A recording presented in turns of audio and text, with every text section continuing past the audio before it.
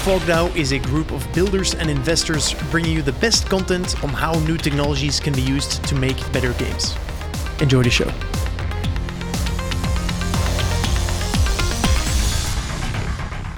GM friends, and welcome to the future of gaming. You're listening to our weekly FOGcasts. We're recording this where I am on the morning of the 29th of November. We've got the usual crew, which you'll happy to see: Philip Collins, Devin Becker, and myself, Nico Vreke. Today, we're discussing the Phoenix Games raise and, in general, fundraising for gaming or Web3 gaming, more specifically, in post-FTX collapse times. And a little bit more than a week ago, I was at Slush, and there's some interesting takeaways that I took from there that I'd like to discuss with the dudes.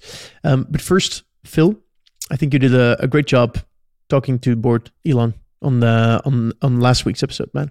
I was very impressed. I missed a bit of the European accents, but you Americans did a good job. I was pointing that out to see if you actually listened to it, Nico. That was my test for you, but I was trying out the host position. I'm not used to that. I usually like to leave that to you, but glad it went well, dude. Anytime you did an amazing job. So if you want to do that more often, I would highly recommend you doing that, and I'd be happy to support you in any way. Cool, appreciate it. All right, let's dive in. Phoenix Games. I did not actually I didn't look this up. I didn't dig into this. So what happens? Phil, you want to give us a summary? Yeah, high level. Phoenix Games raised $150 million. They're setting up a blockchain publishing business and basically bringing in new blockchain games and also using some of that funding to port over existing Web2 games to Web3 and trying to attract audiences over that way.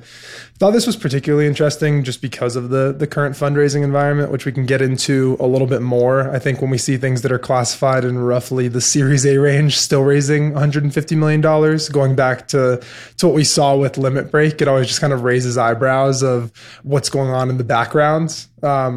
Obviously, from the publisher perspective, the risk is a little bit diversified. And so I guess that's a longer term capital allocation strategy towards a space that the groups are really bullish in. The funding came from Cypher Capital and Phoenix Group, which are two interconnected bodies, but just thought it was really interesting to see this type of fundraising given all of the craziness that we're currently experiencing and just the general market sentiment around VCs and corporates in terms of expanding beyond the core competencies. It seems like a lot of groups are just doubling down into what they know and trying to stay afloat versus pursuing these new types of projects. What should we know Phoenix Group from? What's that? You know some of the people from Mythical Games. So there was that sort of exodus of a few different, execs from Mythical Games, and this is where they ended up. That's why there was that kind of like new ventures they were all kind of hinting at and stuff like that. So that's where at least those people from. Yeah. And but tell me about Phoenix Group. What do they do? I'm less familiar with them. I think they're Middle Eastern based. I think they actually produce a lot of mining hardware. I could be totally wrong, so correct me if I'm wrong. I'm going off of memory there, but I believe that's kind of their background. So they don't do anything with games specifically? I don't believe it's a gaming related entity. I think it's more on like the purely crypto side. And I know Cypher Capital's done a lot of fundraising or of funding in the blockchain gaming space. They're also based out of Dubai. And who are the people who started this company? Because you don't raise 150 million Series A in these times, or in general, even in the best times, even if you're a nobody. So can you tell us more? What do we know about the founders of this company? Yeah, I think the founders come from gaming backgrounds. I'm honestly less familiar with the team here. It seems like it's kind of like a strategic rollout from the Phoenix organization, but honestly less familiar with the founding team on this one. Yeah, a lot of the people from Mythical come with more of the gaming background, I think. And that's probably why they were, involved heavily to help on the gaming side of things. I think there was a bit of a varied background business-wise. But I think from what I understand, there might have been a little bit of a riff kind of generated in Mythical, and that kind of led to a forking off with these guys wanting to kind of go do their own thing. And it does make me curious though, because this was like right before Mythical also did their layoffs, that I wonder if like Blankos isn't actually working out, for example. And that's one of like the big kind of projects coming in, especially on Epic Games and stuff like that. So it's interesting to see like if that wasn't what these guys wanted to do, what do they want to do that's so different that they wanted to go off doing something else? And that'll be interesting to see, is to find out like what ideas did they have that they're so bullish that they're able to raise 150 as a publisher / developer / whatever they want to end up doing, and kind of treating it as a fund. So they must have some initial ideas, right? Like they don't jump ship from Mythical without at least an idea of like what they want to build or some specific like vision for that. But that being said, I don't know about the other people involved, if they actually come up with that same vision, or they just see an opportunity for a VC raise and they're just like, cool, like I want to be part of that.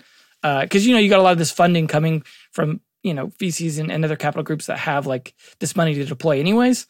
And maybe they thought, well, we'll get in some people, some pedigree, sometimes is a placeholder for due diligence, right? So if these people came in, they're like, okay, cool. Well, these Mythical people came in, they launched a quote unquote successful blockchain product. They know Web3 stuff. They know how to make it accessible. They know how to work with platforms like Epic.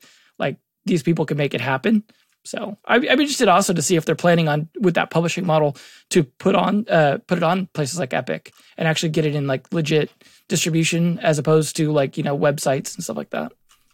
Mm-hmm. Before we get into fundraising today, I'd love to have your thoughts on the opportunity of Web3 publishing. Phil, you look at infrastructure. I'm kind of assuming that the publisher model fits within that, right? Curious to have your thoughts. Is this something that you think within the Web3 versus Web2 has more opportunity? And generally, how are you thinking around that? Yeah, I think of it pretty similarly to Web2 in a lot of ways, where it's basically a way to diversify your content risk. And so we've definitely seen a lot of Web3 publishers. I think the tough thing about Web3 publishing today is just the fact that buying up a bunch of content that doesn't have a clear audience in the immediate term is kind of hard to do. Where yes, you can aggregate a bunch of IPs, and yes, it's a good way of porting traditional games over to Web3, and again diversifying that like single content risk and trying to be that hit breakout game. It feels like a lot of players are really geared towards that, and being the breakout publisher that has the first IP that succeeds in Web3 gaming, and like that's kind of their flag in the ground that they're trying to plant. But at the end of the day, kind of view it similar to Web2 gaming in the long term, where there's going to be value in a few IPs, and it's going to let these groups experiment, and there's probably hopefully one or two of those that become genuine franchises. And that's kind of economics aside from a Web3 standpoint, like that. I think that's the goal. So I think success in Web3 publishing is going to look a lot like Web2 publishing in the end over the long term. It could be a pretty big value add for Web3 for a couple different reasons, though. Because if you look at like some of the traditional reasons why like indie gamers, for example, benefit from going to a publisher model, even though like originally, games started trying to move away from that because they were like, publishers are bad, whatever. But then realized, of course, like, the more crowded the space gets and things like that, the more you need the publisher's help for, whether you consider user acquisition or just straight up marketing and getting in front of people's eyeballs, especially when there's no main distribution platform for Web3 kind of stuff yet. Mm-hmm. And you've got battles over that right now. Like I was just talking about Epic, but also Apple's take on things and stuff like that. But also even the fundraising side. Like when I talk to a lot of game developers in Web3, they spend so much of their time in the fundraising side and dealing with that, and they're not building at the same time. They can't. Like it's really hard to be building at the same time. You're pitching and trying to do all that stuff. And I think a publisher could really help with that. For example, so if we've got such a small pool of talent out there, and then like a lot of different ideas and stuff like that. And I think a smart publisher that can kind of cherry pick some really good talent with a really good idea, and then help handle a lot of the other stuff, a lot of the logistics, maybe some early financing, doing some fundraising, some handling some of the marketing, stuff like that, so that the builders can focus on building, I think will be something that will help speed things up. Because right now we've got this long development cycle for some of these higher quality games. And I think this is like potentially an opportunity for a publisher who really knows their stuff to actually help accelerate some good quality games coming out. But I don't know about the knows their stuff part, right? Because again, the lack of talent means like, if you get in people like, say, for example, what they're doing, pulling in Mythical people, you pull in some people with experience and knowledge of the industry and having something successfully published in that space and even on a store. Like, I think that'll be valuable to actually helping other people kind of like bring up everything. It's like kind of bootstrapping. Now that being said, obviously publishers also like, sometimes make dumb decisions. They tend to manipulate products. Like it's not all good, but they do bring some value to games that I think if Web3 needs to grow, like it's going to need publishers to do that, because there's just so much new learning for a lot of these like smaller blockchain developers that are in it for the tech first and then moving into games. Mm-hmm. I liked what you said about the current big distribution platforms like Epic Game Store, Steam, etc.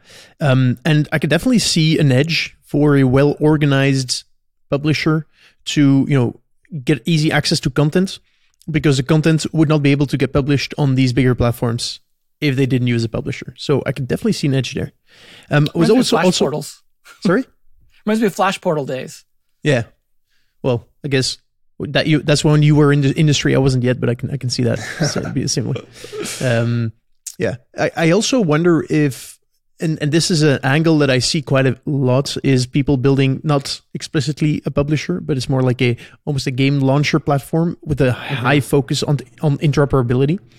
Wondering if you guys think that the whole concept of interoperability makes for, more opportunity in a publisher environment, or when you're building a publisher. Because theoretically, if you do that well, you could see some, interoperable game assets, maybe not like things that you can use in game, but like cross-game achievements, these types of things within that publisher space, which, should make the network effects of a publisher stronger than they are in the Web2 world. Just wondering if you guys see that, or is that just a pipe dream that you think is overhyped? I've definitely seen that with publishers, like specifically that I've talked to. Like there are definitely a lot of publishers interested in the idea of trying to keep people within their ecosystem of games. And like we saw even, for example, like in the mobile space, a lot of games realizing they needed to cross promote and do other things like that over time, because fresh UA, trying to pull people from other games outside of their wheelhouse and outside of games in general is very difficult and expensive. And the more you can keep people within your, keep the people retained within your space. Obviously, this is a bigger thing for hyper casual than anything else, right? Because they churn people quickly. But in general, like people tend to bounce around.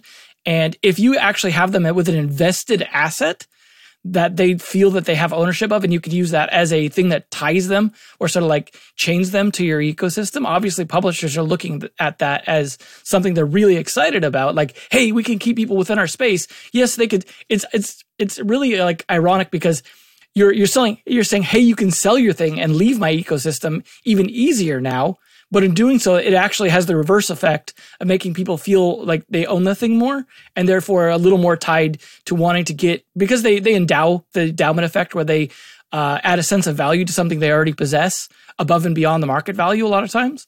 And so like that will keep people within that ecosystem. Now, that being said, I think we're really early on the economic side of that. I think the economic side of that is very poorly fleshed out at the moment in terms of like lack of real good examples. A lot of people saying they want to do it and proposing to do it and having it in their plans, but no one proving they can execute on that in a way that doesn't have a down effect on other games within the same ecosystem, right? Like, so we don't have games doing that successfully yet. So we're still early.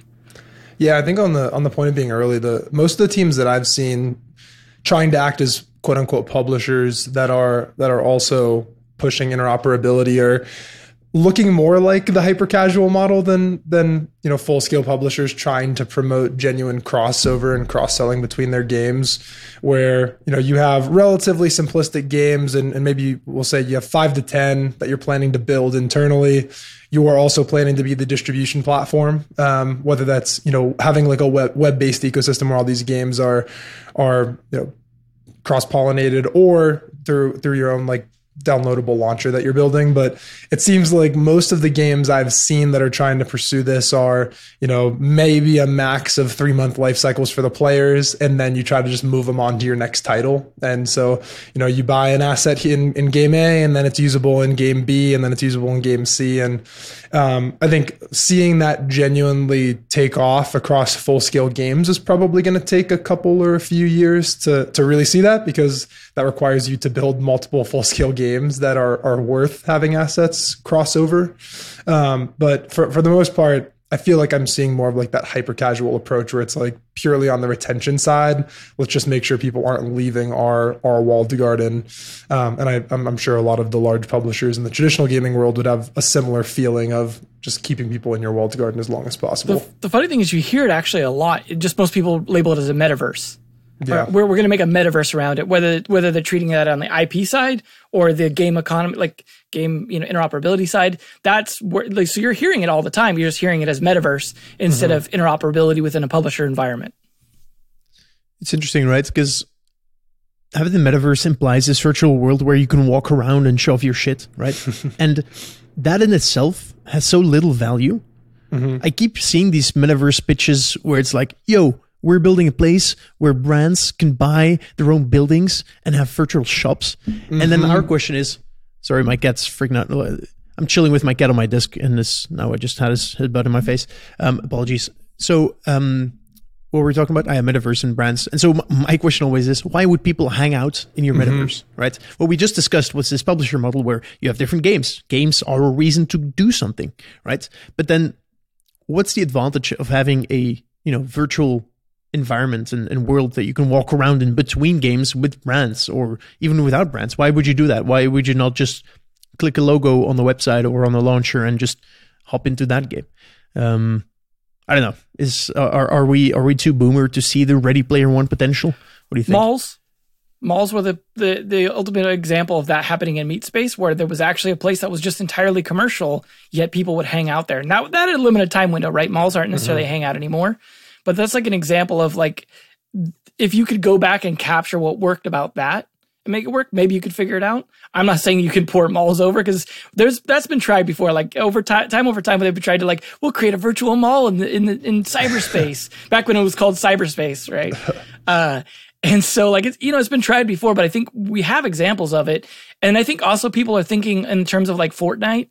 The way the Fortnite lobbies turned into their own thing and stuff like that, where a game kind of morphed into a sort of metaverse, but they're often forgetting the game part was why people came in the first place. They didn't come there to show off their Fortnite avatars. They came there to play the game, and then as a coincidence, showed off their Fortnite avatars. And yeah, a lobby isn't a metaverse, I think is the summary at the end of the day.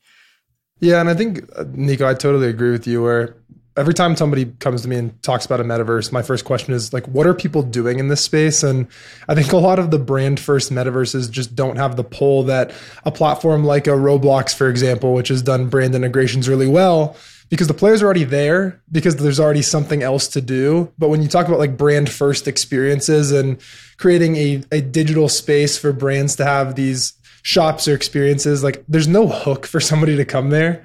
And so I just instantly kind of discount the ability to compel users to be there. Brand integrations work really well when it's a platform users already know and love, but it's hard to make brands attract those people. I just don't see the pull. Yeah, 100%. It's and also I've seen so many and so little differentiation that, right, building the best metaverse, whether it's like the smoothest or like the most polished, for me is not enough at this point of a differentiator to actually get people to hang out in whatever you're building, right? I think malls is an interesting comparison. I'm pretty sure I can find like a few reasons why these things are different. Like one that immediately came to mind was that the switching costs or the switching time between going from place A to place B when you're doing like shopping is pretty high, because you have to like move in meat space, right? You have to walk around, use your feet. And so in a mall, it makes sense to like, if that's really short, it's just like creates this reason to be there. Like when you're on your computer, right? When you're anywhere else, it's different, because the switching time is minimal. So anyway, that's one reason. That being said, I'm definitely not discounting the full thing. I wanted to pull this discussion then towards fundraising in general, right? We started this conversation with Phoenix Games raising 150 million Series A, which I did not expect to use in one sentence this week, or I would say post, FTX collapse. Would love to understand, well, maybe Phil, from your perspective as a VC, how do you look at the fundraising environment right now? What advice do you give to teams in these, still uncertain weeks, right? If you're doing a round right now, it's not easy. Like what's your perspective as a VC, and what would you recommend to teams? Yeah, I mean, it's just hard to raise right now, right? I think that's like the headline is it's difficult, and it's difficult for almost everyone. I think there's unique situations like Phoenix, which I think is a vast outlier and should not be should not make people feel like their difficulty raising is a problem for their company or for them necessarily. It's just difficult, and everyone's being a little more hesitant. Everyone's trying to just play a little bit more of a wait and see game of where's the market going, what's happening, and it is shifting from a time of incredibly founder friendly types of rounds to a more investor friendly environment, because investors now have more time. There's a little more leverage on valuations. You are able to do more thorough diligence processes and kind of really dig into companies rather than being rushed in like 48-hour processes, which felt like it was happening on a weekly basis back in mid-late 2021. And so I think that there's just like a readjustment period and expectations on both sides, and we're finding common ground in the middle. And I think expectations are shifting, but it's taking time because it is a different type of experience raising capital today than it was even 6-12 months ago. So I think that's kind of the situation from our perspective. And that's just across the board. I mean, that's not even just Web3, right? That's gaming, that's other sectors across venture. That's just everything right now. Nothing is really easy to raise for at the moment. That's just kind of how it is. On the advice side, I think what we've seen a lot of is just trying to make sure that teams aren't raising in like distressed situations of you have 2 months of runway left. Let's raise a quick round. I think people are raising earlier in their life cycle and raising before it's even necessary, just to have a buffer so that they can stay alive throughout 2023 and into 2024, and hopefully ride out the market downturn, however long that ends up lasting, but at least having a shot to build the product that you want to build. And so I think just being proactive on like capital management is going to be really big, especially for a lot of Web3 companies that are managing their treasuries across cryptocurrencies as well as their USD. But I mean, it is also, I know everyone says it, like it is a great time to build a lot of products. I mean, capital raising aside, building products, iterating on them, getting community feedback, that hasn't changed. I feel like that part is still just as alive as it's ever been. And capital needs aside, building product and making something very relevant to the next wave is exactly what we saw from some of the more successful Web3 gaming startups of the last cycle, and building throughout all the chaos. So I think we're just encouraging people to keep going, but manage your capital wisely and stay afloat. That's kind of the game most people are playing. Have you seen companies take drastic measures, or are you recommending companies taking drastic measures when it comes to burn rates, headcounts, et cetera? Yeah, I think we're trying to get a lot of our companies to get through kind of like early 2024, if possible. And so there's definitely been cases of burn rate reductions, and I think we're seeing that not even just across early stage venture, but across layoffs at every stage, up to Meta and other large scale public tech companies trying to do the same thing. And so I think a lot of hard decisions are being made right now. There's going to be a lot of really good talent on the market to support these startups, but yeah, definitely seeing people make those decisions just purely out of necessity, and something they don't want to do and they wish they didn't have to do. But if they need to extend 9 months into 15 or 18, it's just a matter of a numbers game and getting to a point where they feel like they can justifiably raise a round. Because at the end of the day, like as you go up the stack from seed to A to B, the expectations are just getting higher, and it's going to be harder to raise those rounds. And being able to raise an A or even a B off of purely a narrative feels like it's kind of falling out of favor, and you have to show something. It doesn't mean you have to be a fully mature company, but the standards are rising pretty quickly, and having the time to show off what you've been able to accomplish is the new baseline for performance. Yeah. One of the companies we funded earlier this year at a board meeting a few weeks ago, and they were like, yeah, we still have 52 months of burn rate, of runway. And I was like, oh, feels so good, right? Yeah. That is just generally good news. So I think indeed prudence is key right now. Check their proof of reserves. Yeah, that's also true. Fuck. Yeah. Because anyone can say they have 52 months left, but... Yeah. I find it so fascinating where, from an investor perspective, as Warren Buffett says, be greedy when others are fearful, and fearful will when others are greedy. That was harder than it should have been. Sorry. And it's so interesting where it feels like it's almost different within a VC scenario than it is from a public market scenario. Because ironically, I like, you want to be hyper aggressive, but within the VC space, there's direct competition between VCs, which when times are more tough, everyone seems to agree like, yo, let's take it slower. Don't have to push on valuations. But theoretically, the money's still there, right? The funds are still there. Capital needs to be deployed, sort of. Mm-hmm. But still, it has such a major impact. It's just fascinating to me. Yeah, and it's definitely been more impacted at the later stages, where at the end of the day, like seed rounds are still going to happen, right? Like good founders with good ideas at the seed stage, like your only real impact on the market side is the valuations and the expectations of investors for terms. But I think we're still seeing a lot of really interesting seed deals get done. And as you get to later stage, things are much more closed off, especially as IPO markets are effectively shut right now. And later stage investors are seeing at like the CDE stage, there's just no real like liquidity opportunity in the next 12 to potentially 24, maybe even 36 months. And so as you mature, it gets later. But by the time most of the seed companies we're seeing are at the stage where they're having their Series CD conversations, by then the markets are likely at least regulating or correcting themselves. So I think we'll continue to see a lot of that, where really early stage is continuing to move forward, even if the terms aren't as favorable to founders. But it's still happening. Like those markets are opening, and like you mentioned, there's capital that has to be deployed on some kind of timeline. So it's there and it will get deployed. It's just a matter of when and to who. The problem is, though, I'm still seeing tons of investment go to stuff that doesn't even have the tokenomics figured out yet. That's barely an advancement over what Axie did.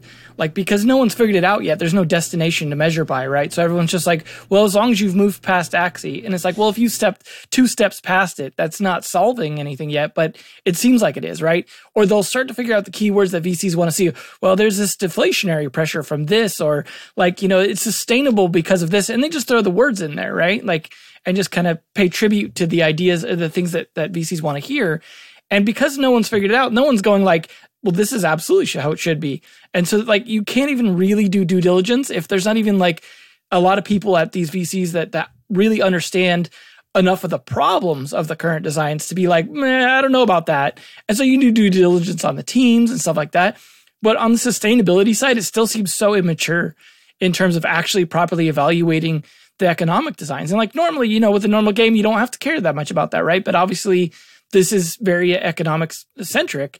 If it was just a mobile game, you'd be like, well, what does the market look like? What's the TAM, And you could just go off of the usual kind of suspects, because games have been around forever. Like you kind of understand the market. But the Web3 side of it, because the investors are investing in a way that the economic side matters, in terms of like token values and stuff, instead of like units sold and things like that, it becomes much more complicated for them to actually properly evaluate their investment. Like if it was just, can we get return on our investment because people spend X amount of money in IAP?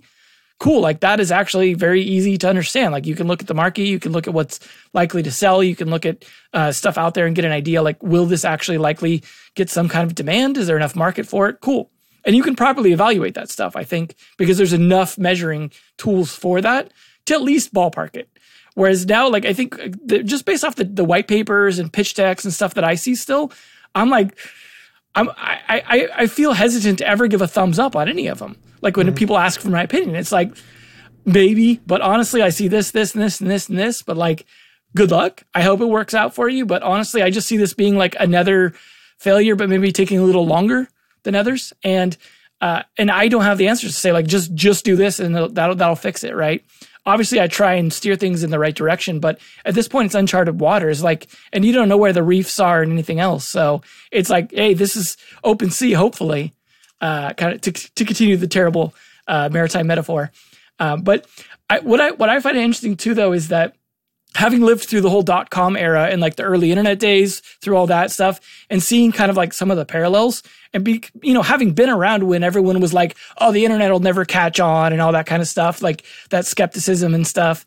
And then what happened with the .com boom, what I'm waiting for is that kind of consolidation phase that happened after, right? Because like there was a lot of victims of the .com boom, but there was also a lot of people that came out stronger and people that doubled down and invested in stuff and, just bought up all the competition they could and stuff like that, and actually became, huge. You look at like Microsoft or Amazon or some of these other ones that came out big out of it. Obviously, those are most obvious examples, but I'm sure there was tons of small ones. Even look at what happened with ISPs and stuff, the way they all consolidated.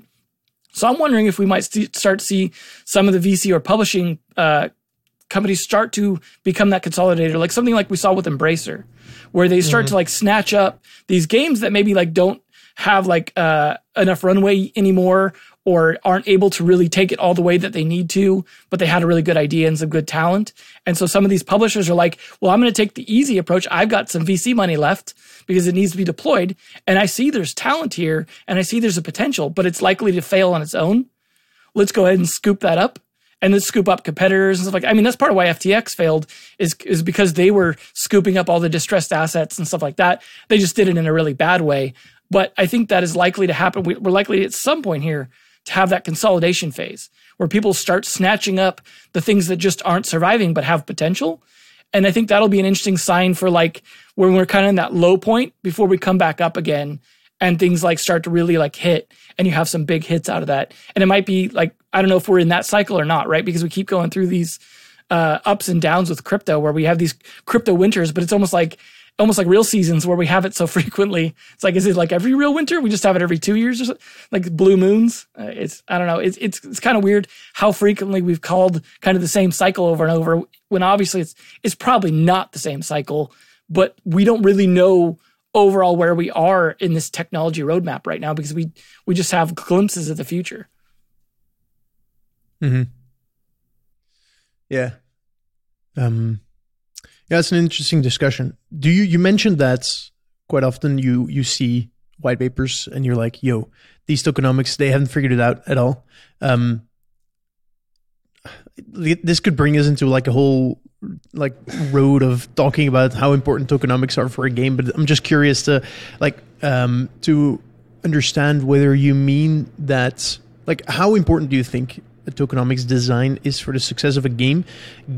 And how like malleable is it? As in like how, like from your experience, how easy would it be to say like, oh shit, like as an experiment, we've done this approach to tokenomics and then we kind of messed it up, so we're changing it. What are your thoughts on that, Devin? So, I mean, from the history of multiplayer games, if there's a multiplayer game with a multiplayer economy, when that economy tanks, it takes the game down with it. Like that's just been the history of games. It's very rare for a game to survive an economic problem that brings it down, like this, whether it be MMOs or any kind of other multiplayer economy. It brings it down with it because it skews the gameplay so much because so many of the game's loops are tied into the economic loops that it changes players' motivations, it changes how people behave, it changes engagement and retention. You'd think it wouldn't, but I mean, we look at real life, look at how the economy drives everyone's real world behavior, even though technically it's supposed to be this abstract thing that just helps us exchange value. But at the end of the day, it's so intertwined, and it's more so with Web3. And the other part that I think exacerbates it is the investors are tied into that as well. If investors were taking equity or looking at profit-based models more often and less around token-based models, it'd be less of a concern. But the problem is, with the investors invested into the tokenomics, they cash out, and that directly affects the game's economy. That is a problem. Like, until we move away from that, I think it's always going to be semi-toxic investment in some way unless handled well. You've got to like put on double layers of oven mitts to try and make that not hurt your game's economy to handle that, because you're intertwining now the investor's ability to make profit directly at the player's expense rather than at the game company's expense. And so I think we need to move past all that stuff because like I said, we have a history of games failing when their economy fails with it. And I'm sure even the Eve people that you spoke to recently, leading towards the Slush discussion here, have seen that, right? Like they've seen like a lot of struggles, I imagine, with Eve whenever the economy really suffered. Like they had to really like, crap, we've got to like fix this. And they had full-time economists on staff. Like they take it very, very seriously, and they still struggle because it's still semi-uncharted territory. Even though we've like explored a bit of the depths, there's still so much left that we haven't figured out, because most people in games have just stayed away from open economies. They've gone, you know what? We haven't figured it out. It's failed too many times. Let's not touch it. It wasn't until the excitement around Web3 stuff, people were willing to go back into that space and just go out into the wasteland and hope they could survive it again. And a lot of people are going to die along the way. This is like when we're going west in the US here, there's an Oregon Trail moment for open economies. And, the people that make it there, they might strike gold, but a lot of people are going to die along the way. My metaphors are terrible today. I apologize. I appreciate it. No, I think you're very right. Which brings us into me shilling the episode I did earlier this week with Hilmar. Hilmar is the CEO of CCP Games. You said, Devin, people at EVE Online. He's a CEO, man. Come on. Anyway, there's a lot he's of he's an amazing dude. Met him at Slush, and yeah, he's been running probably the most complex virtual economy in the world for 20 years now. So he understands this shit. And as you said, they have full-time economists on staff. And the interesting that we can have a whole discussion about learnings from and insights from there. I wanted to first give a recap of Slush. So first of all, Web3 is not the cool kid on the block anymore. So last year I was also at Slush, and then Web3 was everything people talked about. But now I think it seems like AI is taking the crown. The whole hype around the DALL-E models and the potential of that seems something that people are very interested in. So that's what people are thinking is cool. We also had a fantastic FOGnow meetup in the morning.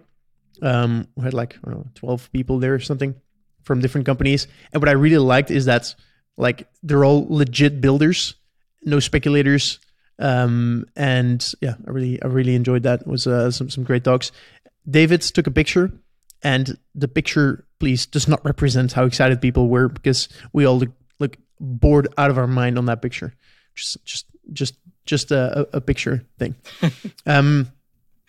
And finally, the last thing I wanted to discuss, and this is what I'd like to the last part of this episode to be about is, I did about 6 months ago an episode on the Metacast with a dude named Justin Glibert, or the way you should pronounce it, Justin Glibert. He's a super young dude, and he's heading up 0x Park. 0x Park is a foundation / institute, and they're building, they're pushing forward the idea of Ethereum, which is like this decentralized computer, but with a focus on games / virtual worlds. They're the creators of Dark Forest, which is probably the best known on-chain game out there. And so the guy gave a talk. We touched upon this. I mentioned that what they've built is an engine for on-chain games, and using that, they've built Minecraft, but on the blockchain, which means that you can essentially, every block that you mine is a transaction. Every block that you place is a transaction. Everyone plays on the same world. Yeah, that's essentially what it is, how it works. They've built that, and he gave me an anecdote that still blows me away. So Mud was out, the game, it's called OPCraft, or for optimism, because it's built on optimism. So OPCraft is the Minecraft on chain. And so it was out for 2 weeks. And after 2 weeks, someone had built a sort of cult where people could give all their assets to the cult. And at that moment, they became part of that cult, which meant that everyone in the cult essentially had the same inventory. So imagine you're playing Minecraft and the inventory is the same for everyone because it's all shared. So every time you mine a block, it's only available to everyone. By the way, the name of this cult was communism, which kind of makes sense if you think about it. And so, the moment you joined communism, you became a comrade, right? Your name changed to comrade with a number, and the comrades were ranked. The more you added to the collective inventory, the better you did. They've built some insane statues together because like diamonds, I think, were still like the most rare block because it's a simple version of Minecraft. And so they built like huge statues because they had a shit ton of diamonds. And so it took 2 weeks for a completely new like social system to emerge on top of this game. And this reminded me of a part of the podcast with Hilmar that we did. So I would recommend listening to that as well, where he described that one of the unlocks that CCP made with EVE Online was introducing different ways of people to work together. So within EVE Online, you have like corporations, you have like factions, you have like different layers of social structure. And they also introduced like APIs to manage these social layers, like APIs to govern who can access what and who can do what and so on. And so this has led to a bunch of emergent gameplays where he describes that, you know, what actually wins the game is almost at this point like HR management and logistics of who has the better non-EVE tools, like separate tools to manage everything that's going on within the game. And so, you know, what I learned from that is that one, introducing like new social layers brings immersion gameplay. And so I think in a lot of games, it is the social side of the game that makes it like deep and fun and engaging. Mm-hmm.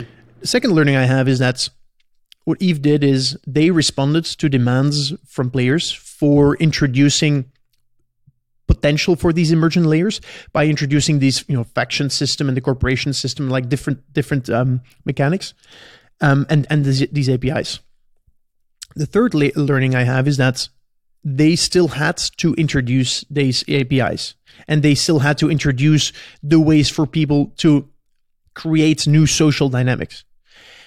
And that brings me to my fourth learning, and that is that maybe this is what will make on-chain games stand out from other games, or maybe even not necessarily on-chain games, but more broadly Web3 games, where because a lot of this happens on this public ledger, which is programmable, you can actually, like, there's no gatekeepers anymore to either allow people to change stuff or give people the tools to change stuff. Anyone can build whatever tools they want. And so maybe the big unlock here is that if you have a half-decent game, which, you know, if you would take away the social layer from EVE Online, it's a really good game, right? But it's like there might be other games that are similarly good, but the social layer is what sets it apart. This is a hypothesis, right? I'm not saying that that's definitely the case. We can discuss about it. But maybe, you know, a good on-chain game, that's a good game in itself. The big unlock there will be that, you know, adding the social layers and the social dynamics and different hierarchies, anyone can do it. They can do it in any way you want. This might be, you know, the big unlock where, you know, something like communism can be created in World of Warcraft, and you can at some point have like these communism versus capitalism fights and factions, and we start really recreating the 20th century essentially. Anyway, so yeah, that's my long rant. Would love to get your takes on that. Hope I made a bit of sense. Yeah, it did. No, I think when I talk about Web3 games a lot, I think I've said this in past episodes that we've done, but this concept of the metagame is really interesting, and the social aspects or the political aspects adding value to on-chain assets or in-game items. And I think other groups that have done this in an interesting way are people like block lords, right? Where that's an element of it there as well. And so I am excited to see how Web3 is able to facilitate things that are not directly related to the assets, but are still providing value to a game ecosystem and the individual assets you own by being strategic in a way that's not even necessarily part of the game user interface that you're interacting with. That's a cool concept. Yeah, I think the big thing that EVE did different than the other MMOs, because other MMOs did similar things, right? In World of Warcraft, had plenty of APIs, people built all kinds of stuff around it. The social aspects are generally the end games, etc. What made EVE different was designing permissiveness of different kinds of social behavior into the gameplay. So when they came out with the policy of two things: one, single server only, meaning everyone has to live together. I think, and that's one of their pillars, right? is that we have to do it one big server, right? It can't be this distributed thing where people can just jump to another shard or whatever. And the second thing was that pretty much whatever was not breaking the game's rules itself, like the code rules, like isn't hacking, is pretty much allowed. And they can tweak the game to respond to certain things that might be abused, but they're not explicitly censoring behavior. They can censor behavior by changing the game's design, which is like a soft way of adjusting the governmental policies. But it's like a government without a police in a way. Like they're adjusting the way people behave based off economic design or game design around like even the AI characters or the way that the universe is distributed or the types of technology that's allowed in the systems for that. But that's all a way of like being semi-permissive. So that goes kind of to your point of the more permissive systems like the blockchain being, more next generation, allowing, because we want to say like, oh, we don't want to allow bad actors. We don't want bad behavior, blah, blah. But if you design that, if you bake it into it and say like, this is okay implicitly, it's not outside of the game, then it starts to incorporate a lot more expansion of the social behavior because a lot more parts of the social behavior can be integrated into the game. So like the way piracy is integrated into the game is a good example of this, right? Piracy is an explicit part of the game, right? But the game doesn't make you be a pirate. It's just designed to encourage piracy by using the different levels of security, the different levels of like AI police force in the game. So for those of you who aren't familiar with Eve, there's different layers of space that get less and less police essentially as you expand out into kind of, the outer territories that are like what's referred to as nullsec, where there's essentially no police. You could do whatever you want. It's Wild West out there. And so the idea is that creates this huge divergence of play that incorporates piracy into it, but in a way that like you don't have to participate in that. You can stay in high sec, as they call it, or Jira or whatever, like these areas where it's just everyone's all happy and there's police everywhere and the cost of everything's super high. And it's so reminiscent of so much dystopian fiction. It cracks me up. But this idea that like they incorporated that without telling you to be a pirate. They're like, you can be, and there's pros and cons to it. But because they incorporated that, now obviously when we go to the blockchain side, Dark Forest is an interesting example as well, because they were like, hey, we're going to design the core rules, or like what people often refer to as like the physics of the game and the blockchain and stuff like that. And then you can kind of do whatever you want with it. Obviously it helps if you design some of those to like think ahead a little bit the way CCP did.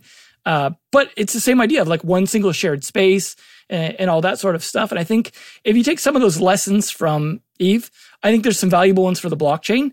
And it's funny because it's like we went through this cycle with the web where everyone was building APIs for everything. Everything was open and permissible. And then over the last, like maybe it was 10 years, I don't know. I don't want to try and peg a specific date on it. We totally went away from that. Facebook's APIs started getting terrible. APIs started dropping off Netflix and everywhere else. And everyone started gatekeeping like crazy. And so we totally went away from what was the open internet. And so like blockchain's now like this revival of that early API driven internet where everyone could connect everything in whatever fashion they wanted and build cool stuff on top of it. And so I hope we don't go through that same cycle again, where we start this way and then end up right back where we are with the Facebooks and all the gatekeepers everywhere locking stuff to just these small little funnels of ability to access stuff based off of whether or not they like you. I hope we go that way because like Eve's still around. Like it's proven that there is some sustainability in that. And that you can keep doing that, but you've got to stick to your guns and like actually have like your vision and stick to it and not just compromise it later for greed's sake. Yeah. Very curious. But yeah. As you guys know, I'm a nerd and I enjoy thinking about the potential of these, bleeding edge technologies. And so yeah, it's going to be interesting to see how that rolls out and what that results in. Good. I imagine it'll result in new technology as well. I think we're not done innovating in the blockchain, and I think we've seen like roll-ups weren't even like a thing that was really considered at first with like Ethereum, and then like later on Vitalik's like, oh, maybe we should do roll-ups. Like there's still new stuff to come, and like I'm sure if we're still doing this podcast a few years from now, it'll be like we didn't even think of this when we were talking about it before. Like we didn't realize this next change was going to happen. At least I hope that, right? Like that's what we're trying to do is lead towards that idea that there's still new tech left to be invented in this. Yeah. Some of the ZK technology that underpins ZK rollups has like the papers have been written or published 6 months ago. Yeah. And so all of this is still pretty emerging, and pretty cutting edge, which will result in probably some technical mistakes or issues, problems. But I live in this environment where doing like an operation on a decentralized database is going to be marginally more expensive. It's always going to be more expensive, but it's going to be marginally more expensive than doing something on a centralized database. That's the assumption under which I live. And absolutely right, Devin, you're right that there's still new technology being built. And I'm also pretty sure that a lot of this technology, or like a large chunk of technology, will be invented by games-focused companies. To give you an example, one of our FOGdown members, David Amor from Playmint, he recently did a thread laying out what they've built. So they're building an on-chain game. They had some games, earlier this year that came out, very simple. Up to now, they're building this on-chain MMO, and they've built a system to do like client-side ZK bundling of transactions.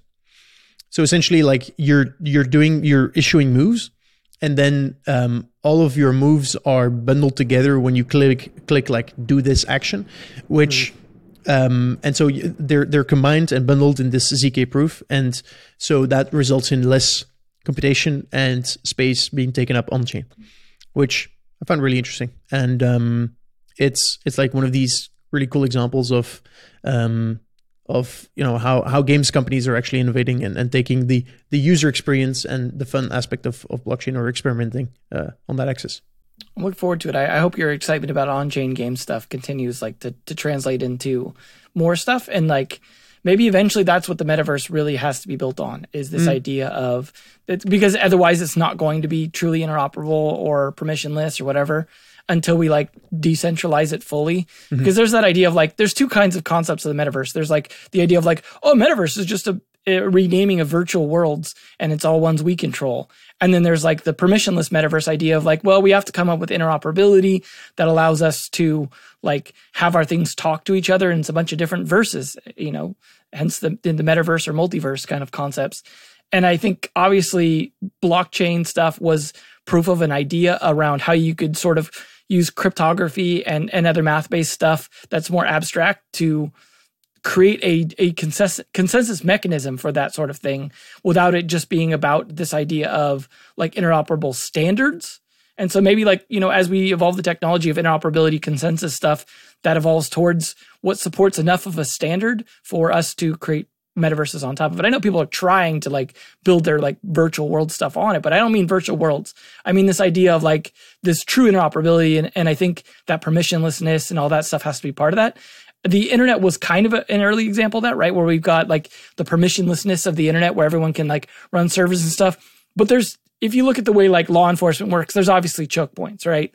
It hasn't evolved to the true decentralization we love until we all like start building mesh networks and stuff around our cities and like relays and other stuff and actually truly decentralize it. But I think it showed like there was a possibility to build something like that. And the internet was like the earliest, closest metaverse we've had to that idea, right? Of everyone could build their own web page and throw it up on the internet and they're all interconnected and they don't have to follow any standards per se, right? Like the browser kind of determines it, but we've had so many different protocols and standards and different things built on the internet.